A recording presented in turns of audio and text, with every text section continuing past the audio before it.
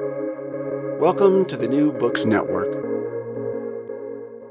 Hi, Aaron Weinacht here with the New Books Network. This is the Russian and Eurasian Studies section of that project. And today we're talking to Tim Hart, who is a professor of Russian out at Bryn Mawr, right? That is correct. And who is currently serving as provost there. So thanks for being a guest today, Tim. My pleasure.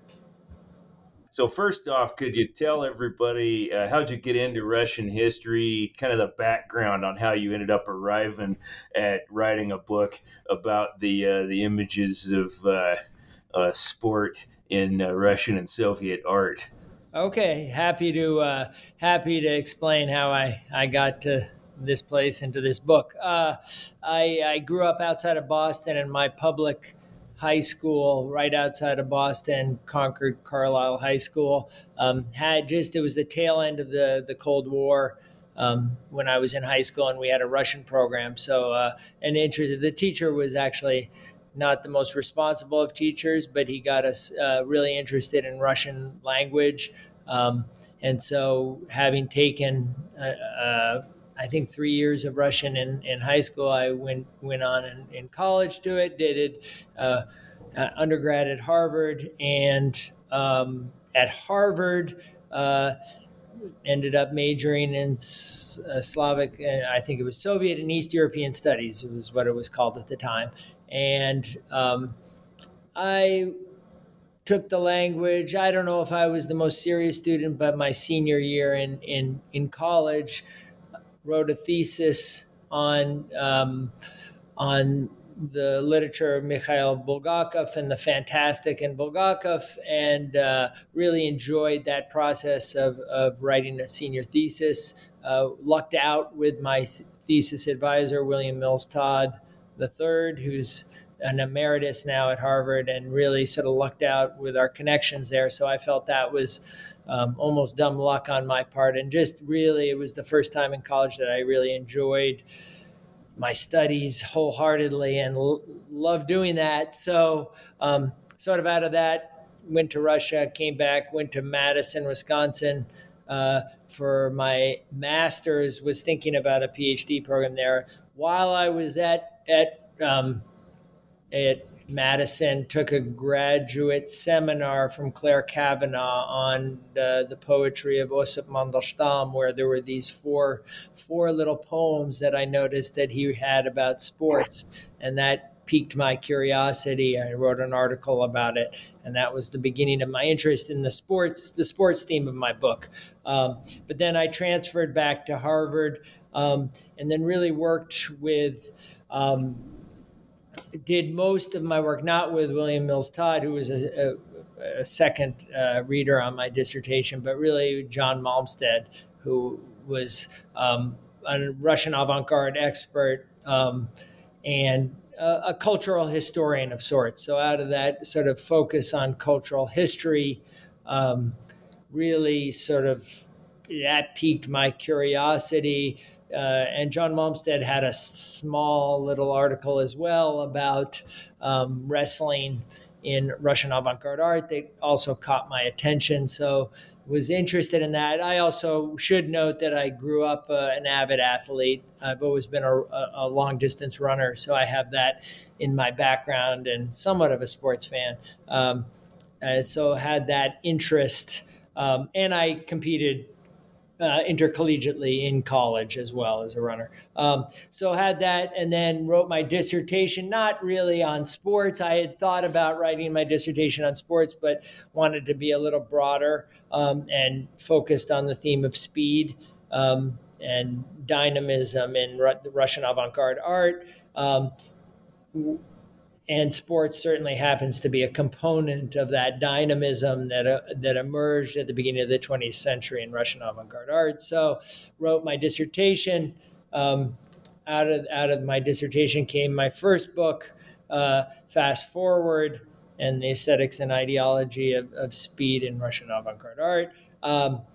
And then as a second book and something more, I would say, this closer to my heart, the sports theme, and really sort of after the publication of my first book, that's what I set down to do, is to really work on cultural history of sports in Russia, and that intersection of sports, Russian and early Soviet history, and art, be it cinema, be it poetry, be it painting, be it photography. So really love that. All being able to work in a number of mediums was also appealing to me, as someone who gradually through graduate school became more and more engrossed by cinema. So, and this has allowed me to indulge all my interests in one fell swoop. Yeah. It's nice to be able to write your own ticket that way.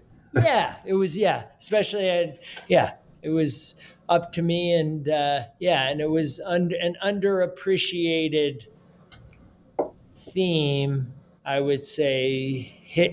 There have been histories of athletics and history of sports in the Soviet Union, but not a really comprehensive look at the way that it intersected with the arts, and the way that so many artists embraced it.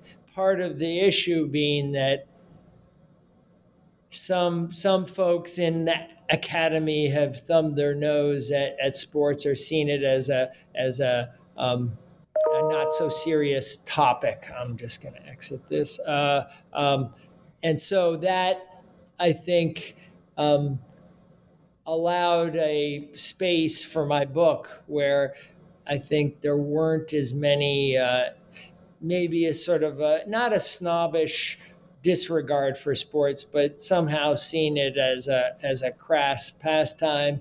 That and the other thing I noted, that many scholars weren't taking sports as sport and as play, but as seeing it as a metaphor for something else, and that if an artist was incorporating some aspect of sports into their work, often the immediate reaction was to see it as a metaphor for something, and instead of really thinking about the way that sports was this cultural phenomenon at the turn into the 20th century, and really grabbed Western society in a profound way, and in many ways accompanied or complemented a lot of the changes in society at that time.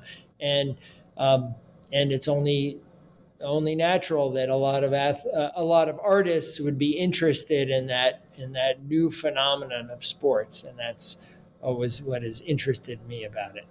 So, since you brought up the kind of broader Western context, I was thinking it might be good here at the beginning if you could kind of backdrop the overall context in which Russian sports develops there in the late, 19th, early 20th century. I think that'd be useful to do. Sure. Certainly, a lot of the Western sports movement arose not in Russia, but in England with soccer. Even before that, more sort of upper crust sports that gave way to more common sports such as soccer or football, and rugby a bit. But there was a sense in coming out in the 19th century that's all of a sudden it was not just an aristocratic pastime and aristocratic play, but something that would be accessible to everyone in society. In part, there were ways that it was used by the wealthy to entertain or distract the workers, and to keep them happy is to have them engage in sports. So that was certainly part of it. But in the middle of the 19th century, sports starts to spread. I mean, you can see this in the literature as well. But I think out of England comes an excitement for competitive sports that harken back certainly to the ancient Greek times when the ancient Olympics occurred.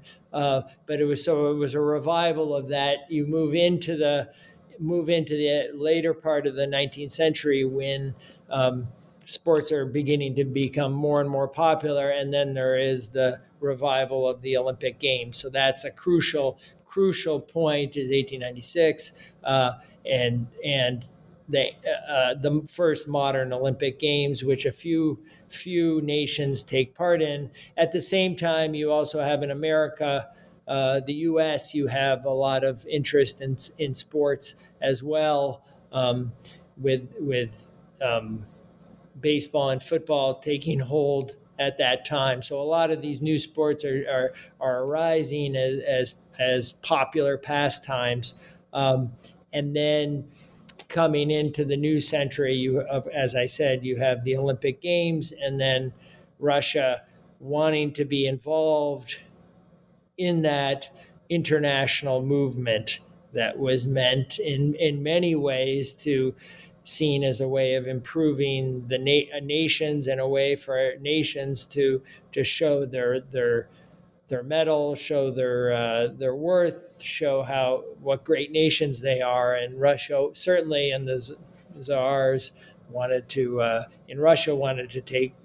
take part in that phenomenon. Gradually did, even though there was some resistance in Russia. Where Russian sports emerges, though, and that's what one of the chapters in my book is on, is circus wrestling, and that for me was a fun aspect to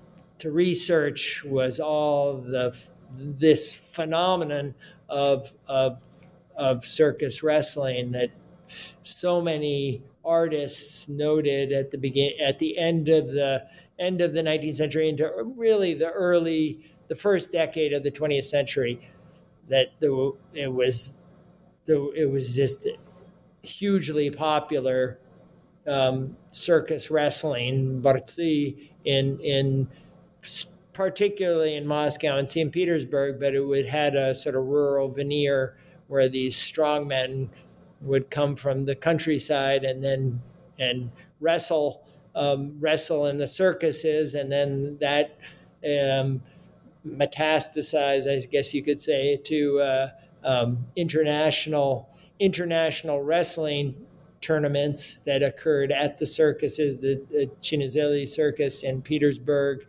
a bunch of circuses in Moscow, and gradually it took hold as this popular sport. That dies down. By the start of World War I, there's really less of an popular interest in wrestling, but other sports sort of take over, with soccer being a more proletarian sport, and even some tennis, but just a gradual into the Soviet era, just a continuation of the way that it was seen as a reflection of the strength. Sports was a way for countries to demonstrate their health, I guess you could say, and this emphasis on health. So that would be maybe some of the historical background. Right. I was thinking you started to get onto this here just a second ago, so you got this hugely productive artistic period, say kind of 1890s through until Stalin. Late 20s. Late 20s, let's say. Like kind of at that, and then lots of those artists are very much, they're political thinkers, and they're involved in the revolutionary movement in lots of ways. So like what aesthetic significance are they investing sports with in that context? Like what kinds of themes that come out in sports, or what kind of artistic aesthetic are they seeing there as a real possibility?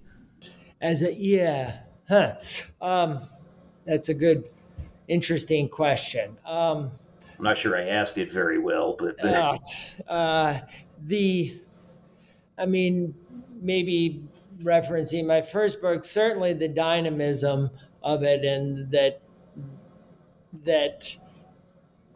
there was a sheer beauty that was perceived in sports that to this day is perceived, that the emphasis on the body certainly, and that the body could do beautiful things in the sports arena, that there was this going beyond the everyday to show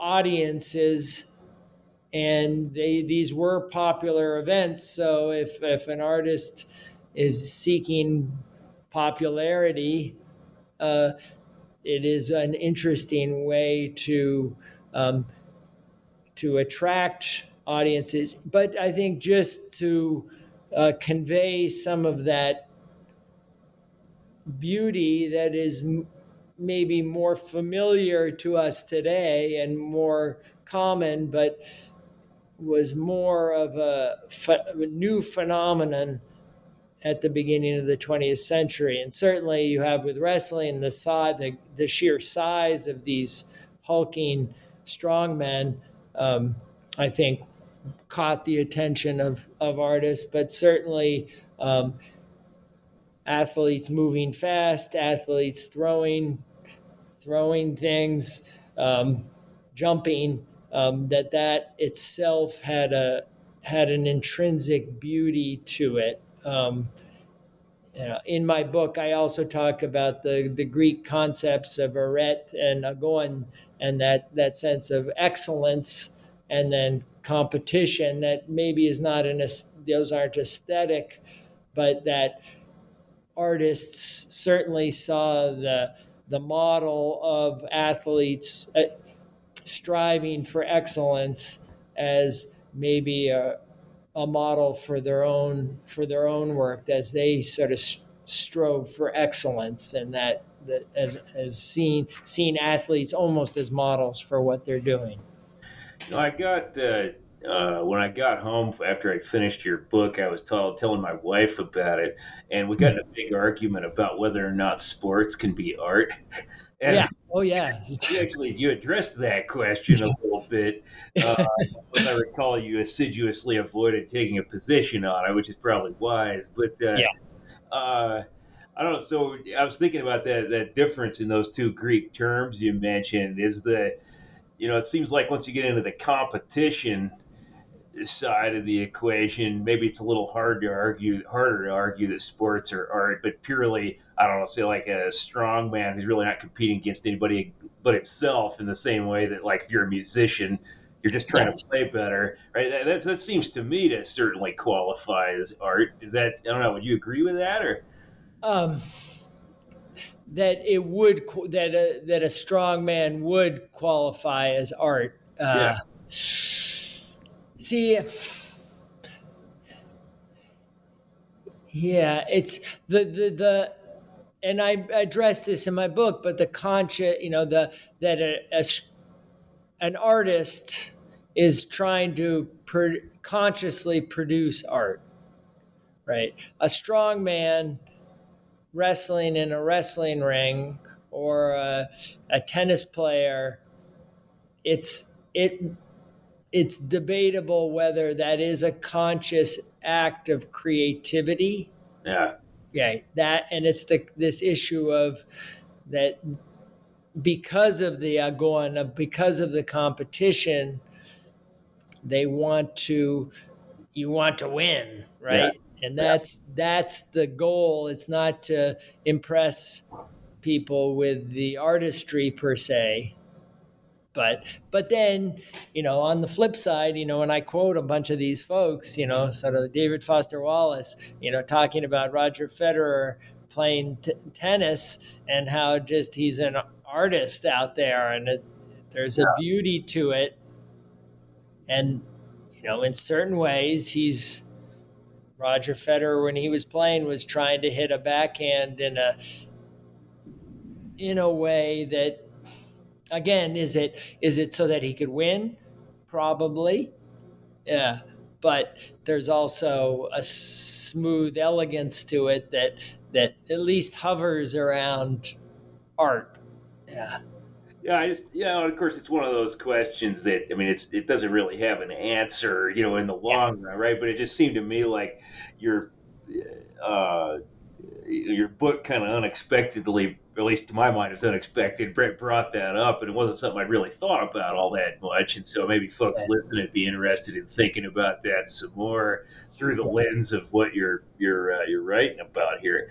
It occurs to me that since we've had a couple of Greek terms, I think there's a Russian term we ought to talk about a little bit, life creation, because I think that kind of tags on to what you were talking about a little bit. Could you talk a little bit about that whole idea and how it's placed in the overall scheme of Russian art here? Yeah, I mean, and the term in Russian, жизнь творчество, and really using your own life as a form of creativity. And that's somewhat dangerous, and it became somewhat dangerous in the way that artists stylize their lives to almost to construe their lives as a work of art, and it's certainly tied in with the decadence movement in Europe at the end of the 19th century, but with sports, it becomes all the more visible, or that these artists were not only seeing their lives as works of art, but emulating the athletes that they saw. So the creative act becomes them becoming, or at least presenting themselves on a canvas or in a book or on a film as an athlete, and infusing their art with that athleticism, and almost you could argue in a certain way that that was a way of almost legitimizing the life creation, the жизнь творчества, because if it's just a decadent thing that artists sort of take part in, it could just be perceived as pretension. But if they're so many of these artists, and I could just go through a bunch of them, saw themselves as or presented themselves as athletes, wanted to become athletes, and wanted to change their own self in a way that was almost revolutionary. And that's how it ties in so well with the Russian avant-garde, that they wanted their art to transform life. And if you're going to transform your life, a good way to do it is through athletics, instead of being the sort of weak or unhealthy artist. They would become these strong, healthy, vigorous, enthusiastic athletes that might, in that way, and it sort of almost with that strength, transforming society. And that strength would give it to them. I think you should talk about a few names. I'm guessing. Okay, sure. So, so give us a few examples. All right. One of the chapters I talk about some poetry, and there. So we have Alexander Blok Bloch is known for his symbolist poetry that is very mystical of sorts. And then in the teens, he starts going to wrestling tournaments and starts lifting weights. And he himself was in other ways, in somewhat unhealthy ways, practicing life creation with his symbolist colleague Andre Billy, and some of the things they envisioned for themselves. But in this instance, what's that? Love triangles don't tend to turn out correct well. With Lyubov Mendeleeva, yeah, and the daughter of the father of the periodic table, Bloch's first Bloch's wife, but in sort of life creation, thought of her as some mystical woman, and I don't think he ever even slept with her, or for many years didn't sleep with her, and then created this sort of Harlequin Perrault Commedia dell'arte love triangle that was very unsavory and probably ruined her life. But that not sports related, but interesting facet of cultural history. Yeah. But then he starts lifting weights and bicycling and doing all these vigorous things and seeing that as a transformative thing in his life. So you see that, and sort of out of that era, out of that period comes a certain different art for him.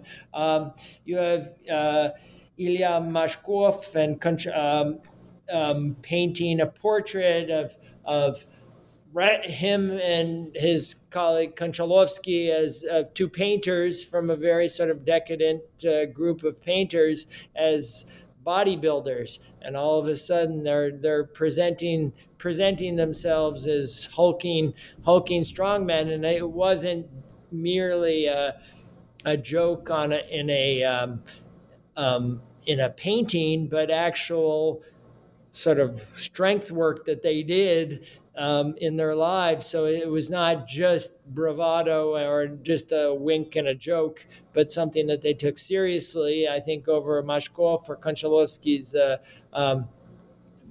studio was that only the strong should be working here in this studio. So you have that. You have the poet Vladimir Mayakovsky, who also sort of envisioned himself at certain points as a man of the future, a man of strength.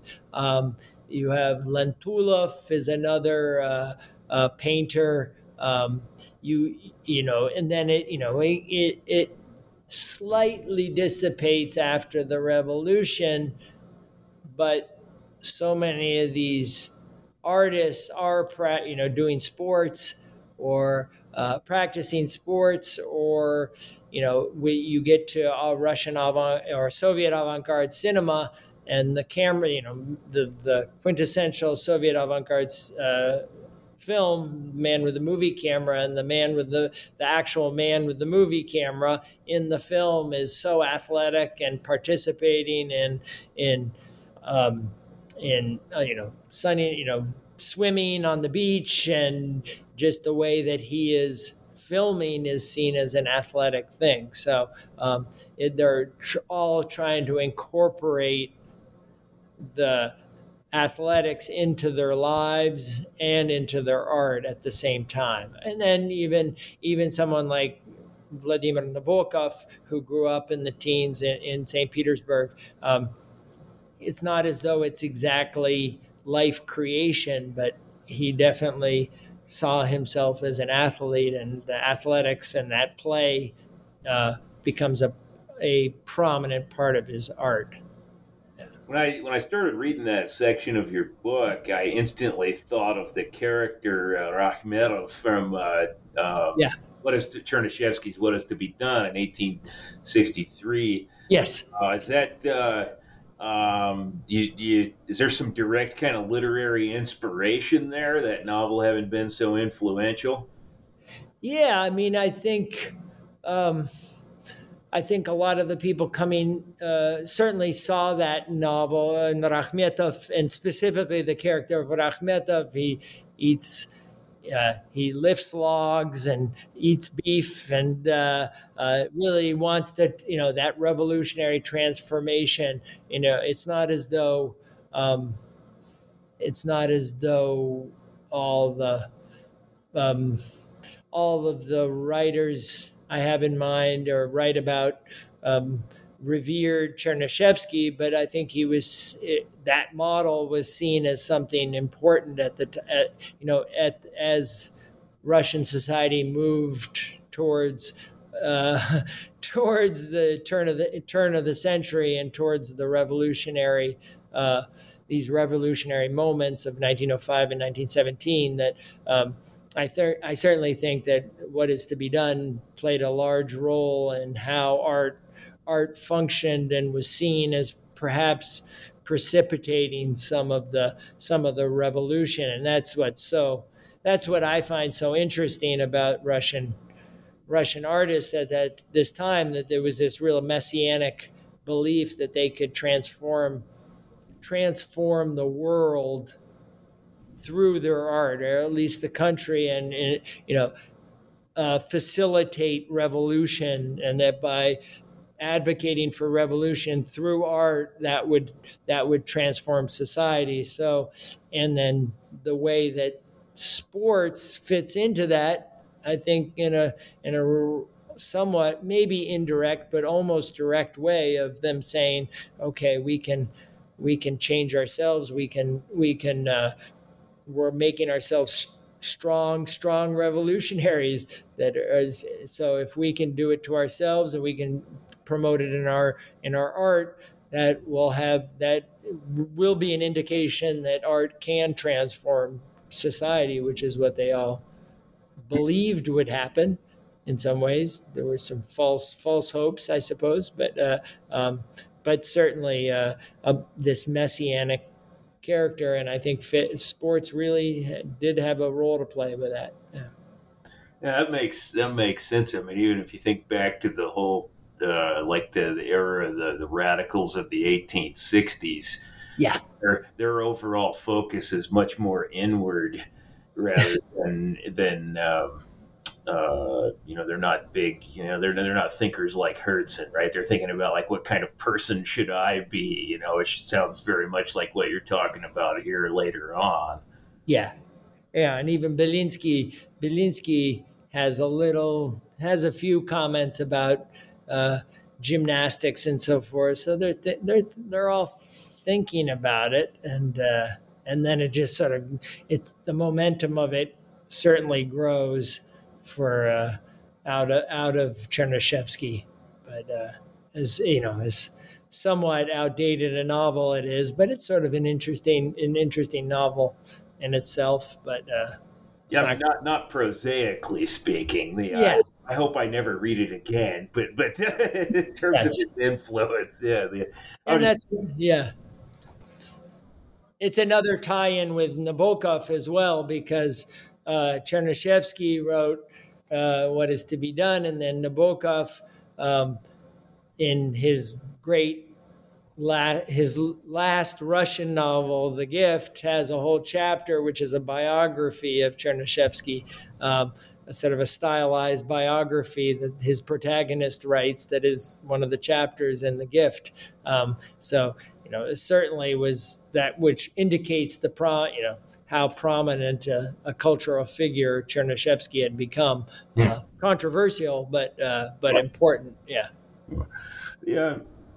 So I think maybe now would be a good time to kind of lay out what changes in artistic depictions of sport from, let's say before the mid-20s, this kind of very imaginative, creative era in the early Soviet era, to what changes in depiction of art from that looking towards, the era of socialist realism. And so There's some, yeah. it might be a good idea to go ahead and define socialist realism when you get that far, too. Yeah. Oof.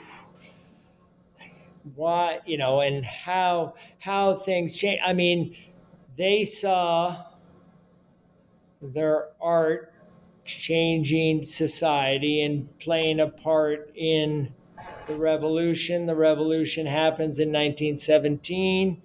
They still feel that their art has a role to play in the new society, which I think certainly allowed for some artistic freedom and creativity. I think there was plenty, but at the same time, politics and that connection that by its very nature they helped bring about this new regime, sort of began to control things, I guess, more is how I see it.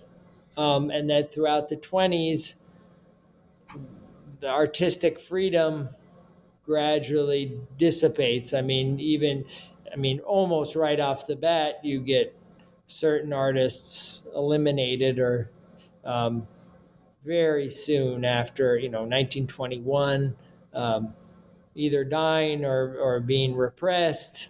Other artists being able to do what they want, but it was an expectation that they would participate in the new Soviet state. And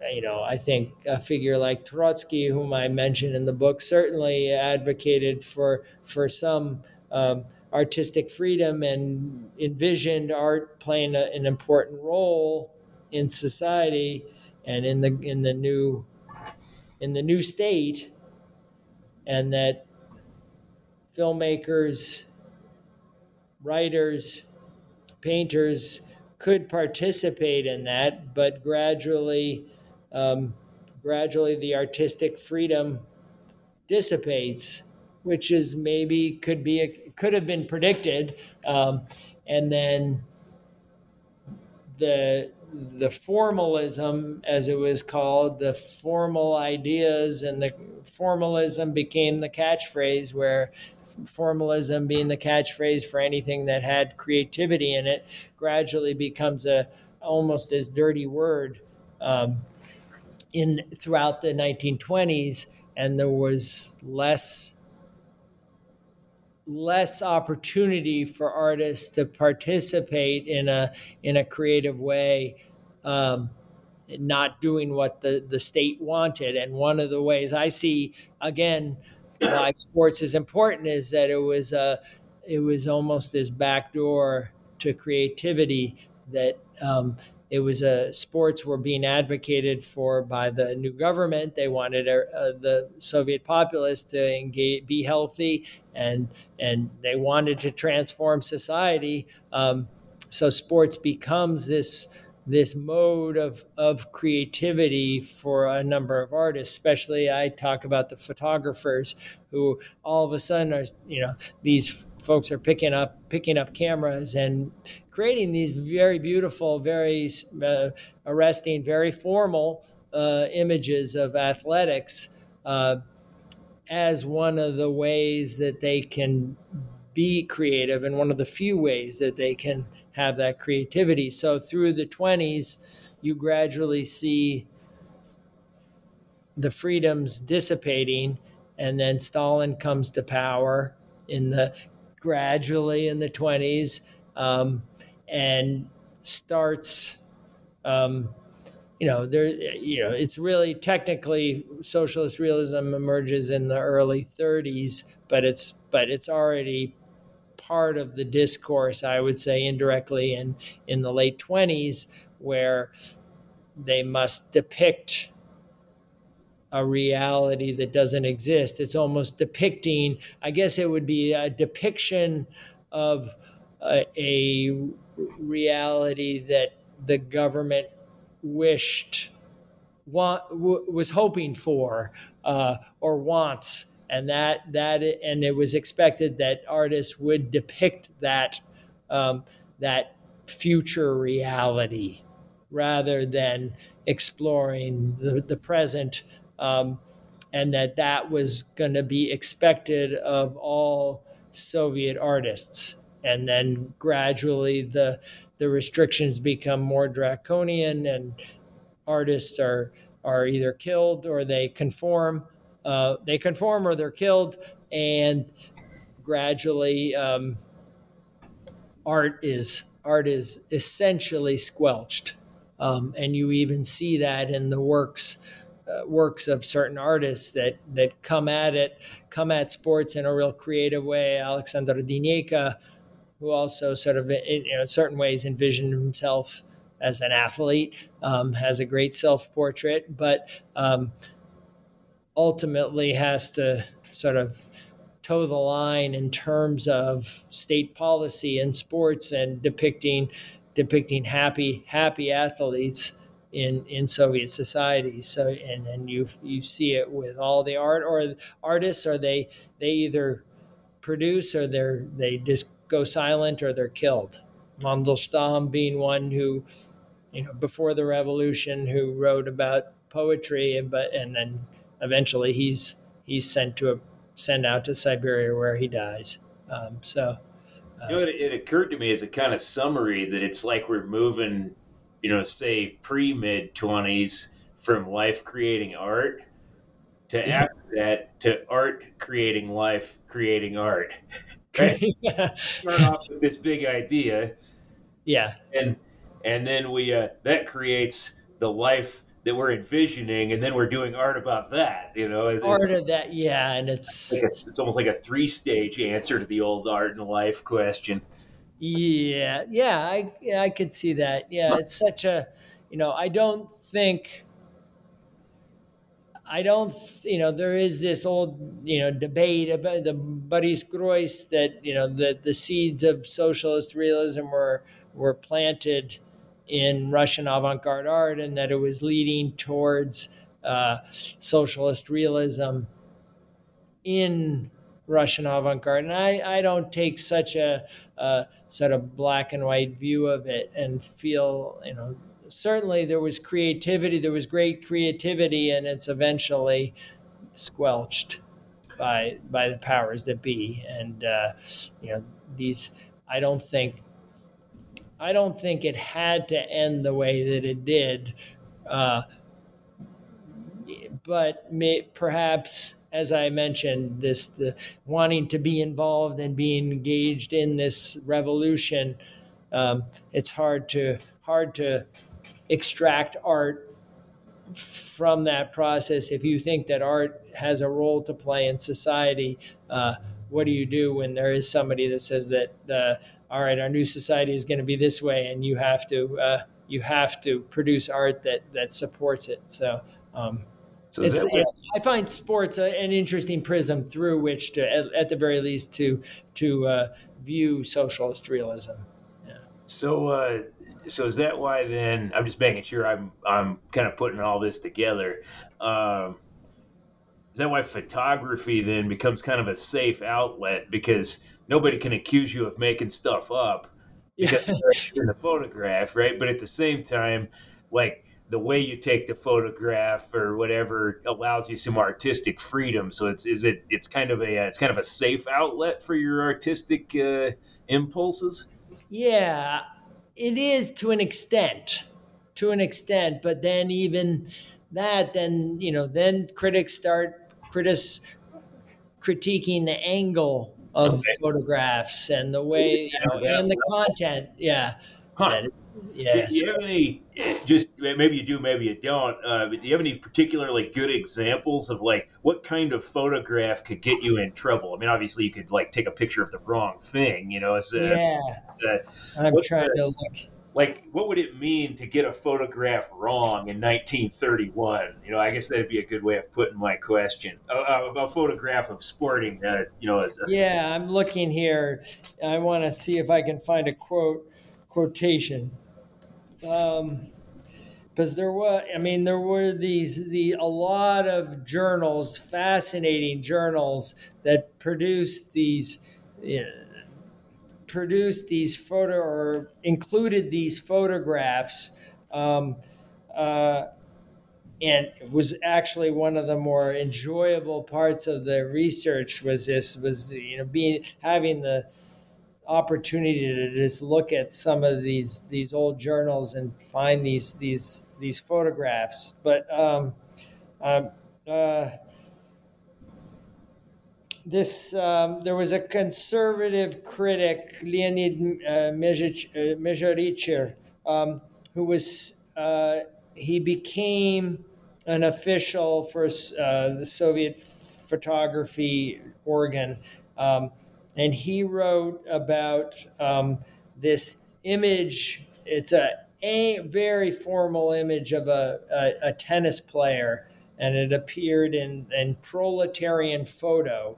So you would think, okay, it's fine, shows a guy playing tennis, but then this is the critic. Our comrades from October wonderfully wield the technical side of photography, but that October was a group of photographers.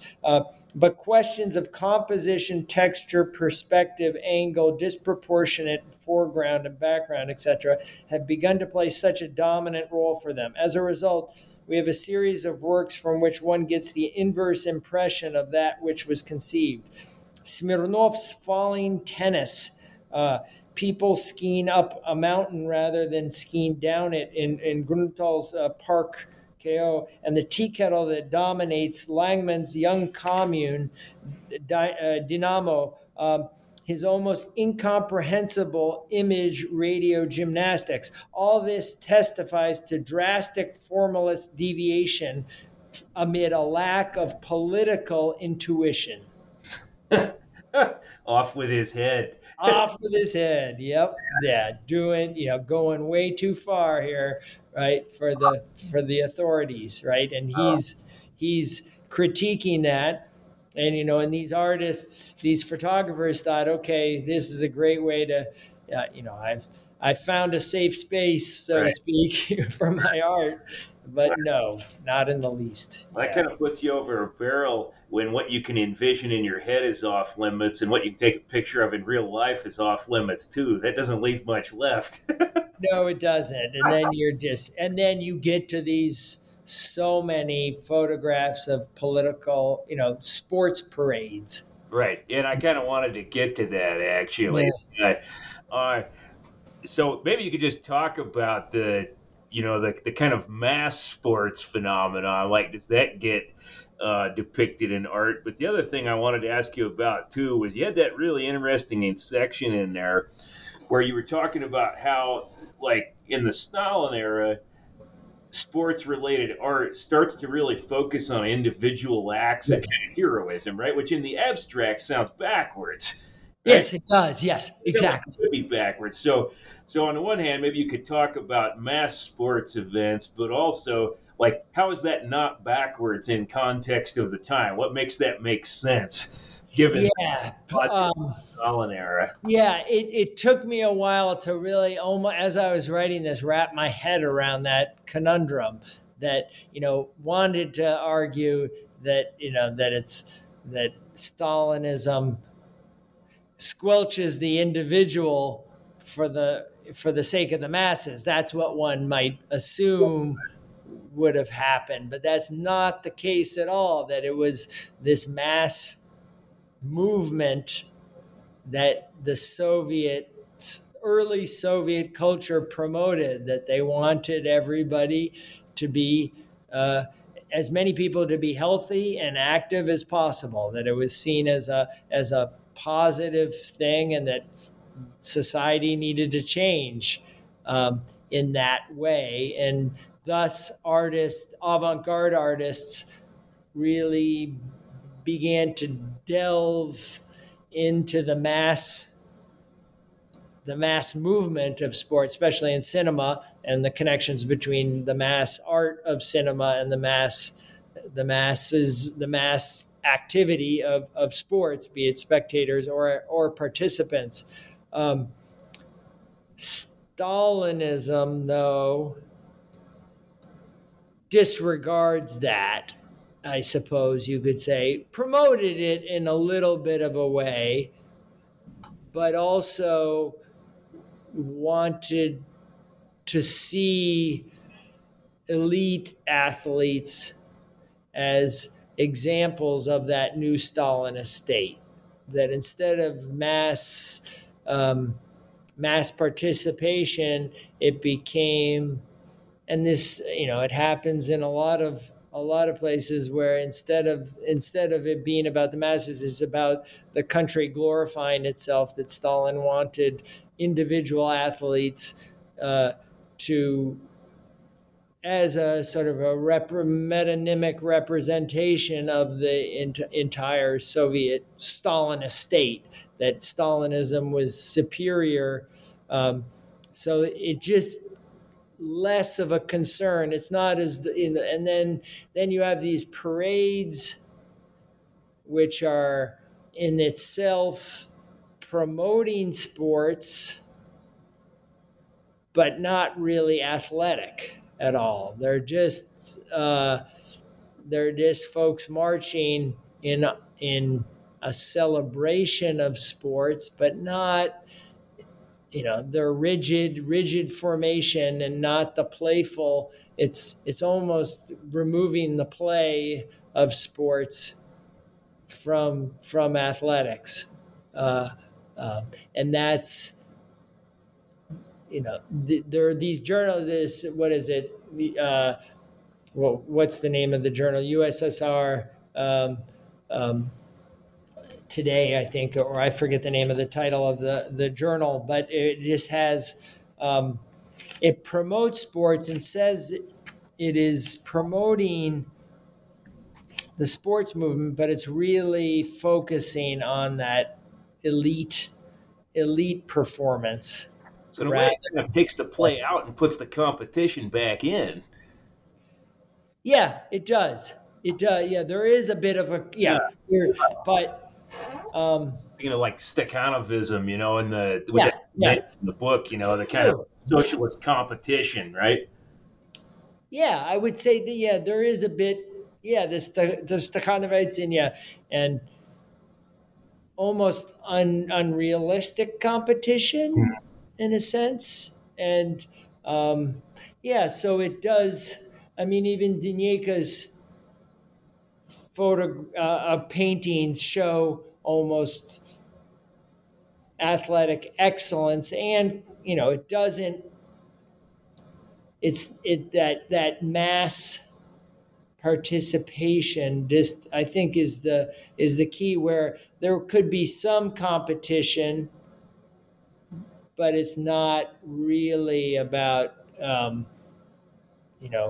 it's more about getting the country involved rather than one person triumphing over another, where the Stalinist does return to that, just as we see that in Nazi Germany as well, that we're going to prove our superiority through sports. And again, there is nothing wrong with competition per se, but then if it's used in a way, certainly by the Nazi Germany at the 1936 Olympics, but also Stalinist Russia or Soviet Union also has a somewhat, it's not fascist certainly, but it has an unsavory use of athletics to prove its superiority. That point struck me because, at the beginning, correct me if I get this wrong, but back at the beginning of our talk, it kind of sounded like, these two, excellence and competition. Yeah. During the early era that we're talking about here, it seems like the competitive part of it drops out a bit and the excellence part waxes. And then later on during the Stalin era, it kind of seems like it's the reverse, at least to an extent. Yeah. And maybe, I think that's probably right. There at some point there's an equilibrium that is probably what is the healthiest. Yeah. The healthiest. No, I guess no pun intended. But when you can have a striving for excellence, but also competition, and cherish both of them, it's that is sort of an ideal that I think Europe, it's achieved in Europe and in Russia to an extent. I mean, maybe that's what Nabokov harkens back to from his own youth, and sort of continues it in an Immigration, where he grew up in this time. He obviously grew up in a very wealthy household where he could play tennis, he could play soccer, and engage in these sports. It wasn't, I don't think he saw it particularly as, the great excellence per se. It's not exactly it, but it's not just competition, but it's a combination of both, and that sort of love of play and a striving for excellence in a certain way in his own life, and that he finds the perfect balance, and continues that after into the 30s in Immigration. Yeah. We're getting about to the end of our hour here, but as you were talking there, one more thing maybe occurs to me. I don't really follow the Olympics or anything like that myself, but Yeah. when was the Russian Olympics here? What was that, like 10 years ago, or? The Russian Olympics, are you talking about the Soviet one, or yeah? The more recent one when. In Sochi. Yes, right. Yeah, right. What I was wondering is, obviously there's, you're thinking about the increase in the importance of of sports as symbolizing the health of your country as a kind of nationalist sort of overtone under Stalin, right? And then cheating, yeah. And, you followed exactly what I was my train of thought here. So I guess I was wondering then, I don't know if this is something you've looked into or not, so it's kind of a long shot, but I mean, is there something like the Sochi Olympics? Like, has that become the subject of kind of nationalist inflected art as well, in more recent history, or no? Ooh. I mean, I'm totally putting you on the spot here. I don't know. Yeah. It occurred to me to ask as you were talking about that Stalin era issues there. Yeah, and that it becomes. And your question would be whether it is like does say in context of the Sochi Olympics, mm-hmm. let's say if there's any coverage of that in art, does that kind of art that's produced in that era, does that kind of resemble Stalin era art? I bet there is some. I don't. What comes to mind, and this isn't exactly art that celebrates sports, but there was this opening ceremony that they had for the Sochi Olympics, where it was going through the Russian alphabet, and at the opening ceremony, and with each letter taking a cultural item from Russia and celebrating it through visuals. Yeah. And they go at the beginning. They go through it. It's extremely propagandistic. It touches on Nabokov. Tolstoy. A lot of Russian writers. There's the Sikorsky helicopters. There's a lot of different cultural artifacts, and I used to show it to students, and we used to show it here at Bryn Mawr to first year Russian students, and then gradually it becomes, it dawned on me that this is so propagandistic, and nowadays I wouldn't dare show it. It's just it reeks of sort of Putinism. It would have to be presented carefully. Yes, as an artifact of Putinism that he is. He is producing art, artistic, an artistic product that is very, very slanted and propagandistic and pro-Russian, and it was right after the Sochi Olympics that they invaded Crimea. Right. So it's sort of out of that Olympics comes not only the cheating scandals, but the sort of geopolitical maneuvering that has led us to today in certain respects, which is a bit scary and certainly taints sports in a little way. And that's also part of the history, is that sports has been tainted in certain ways by its association. You talked in the book about the problem of like rigged wrestling, thrown wrestling matches and so on. So yeah. And that, that's one thing. Yeah. But then you're doping, and, part of sports is going to be trying to cheat a little bit. That's just only natural. But then, once the cheating becomes so egregious, then it renders the agon and the arete irrelevant. Yeah. And it makes sports pointless if it's all, that's what I think of professional wrestling. If it has, I wouldn't waste my time with it. If it's all an act, then it's not.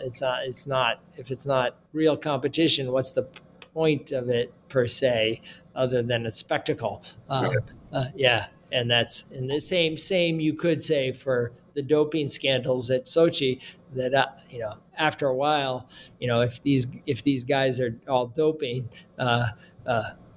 why take an interest in it if it's going to be a bunch of whoever can cheat the most wins? Yeah. Well, I think that's a good place to knock off our talk, Tim. So thanks for taking an hour or so to talk to me about the book. I was really looking forward to this. All right. Thank you. Yeah, I enjoyed it.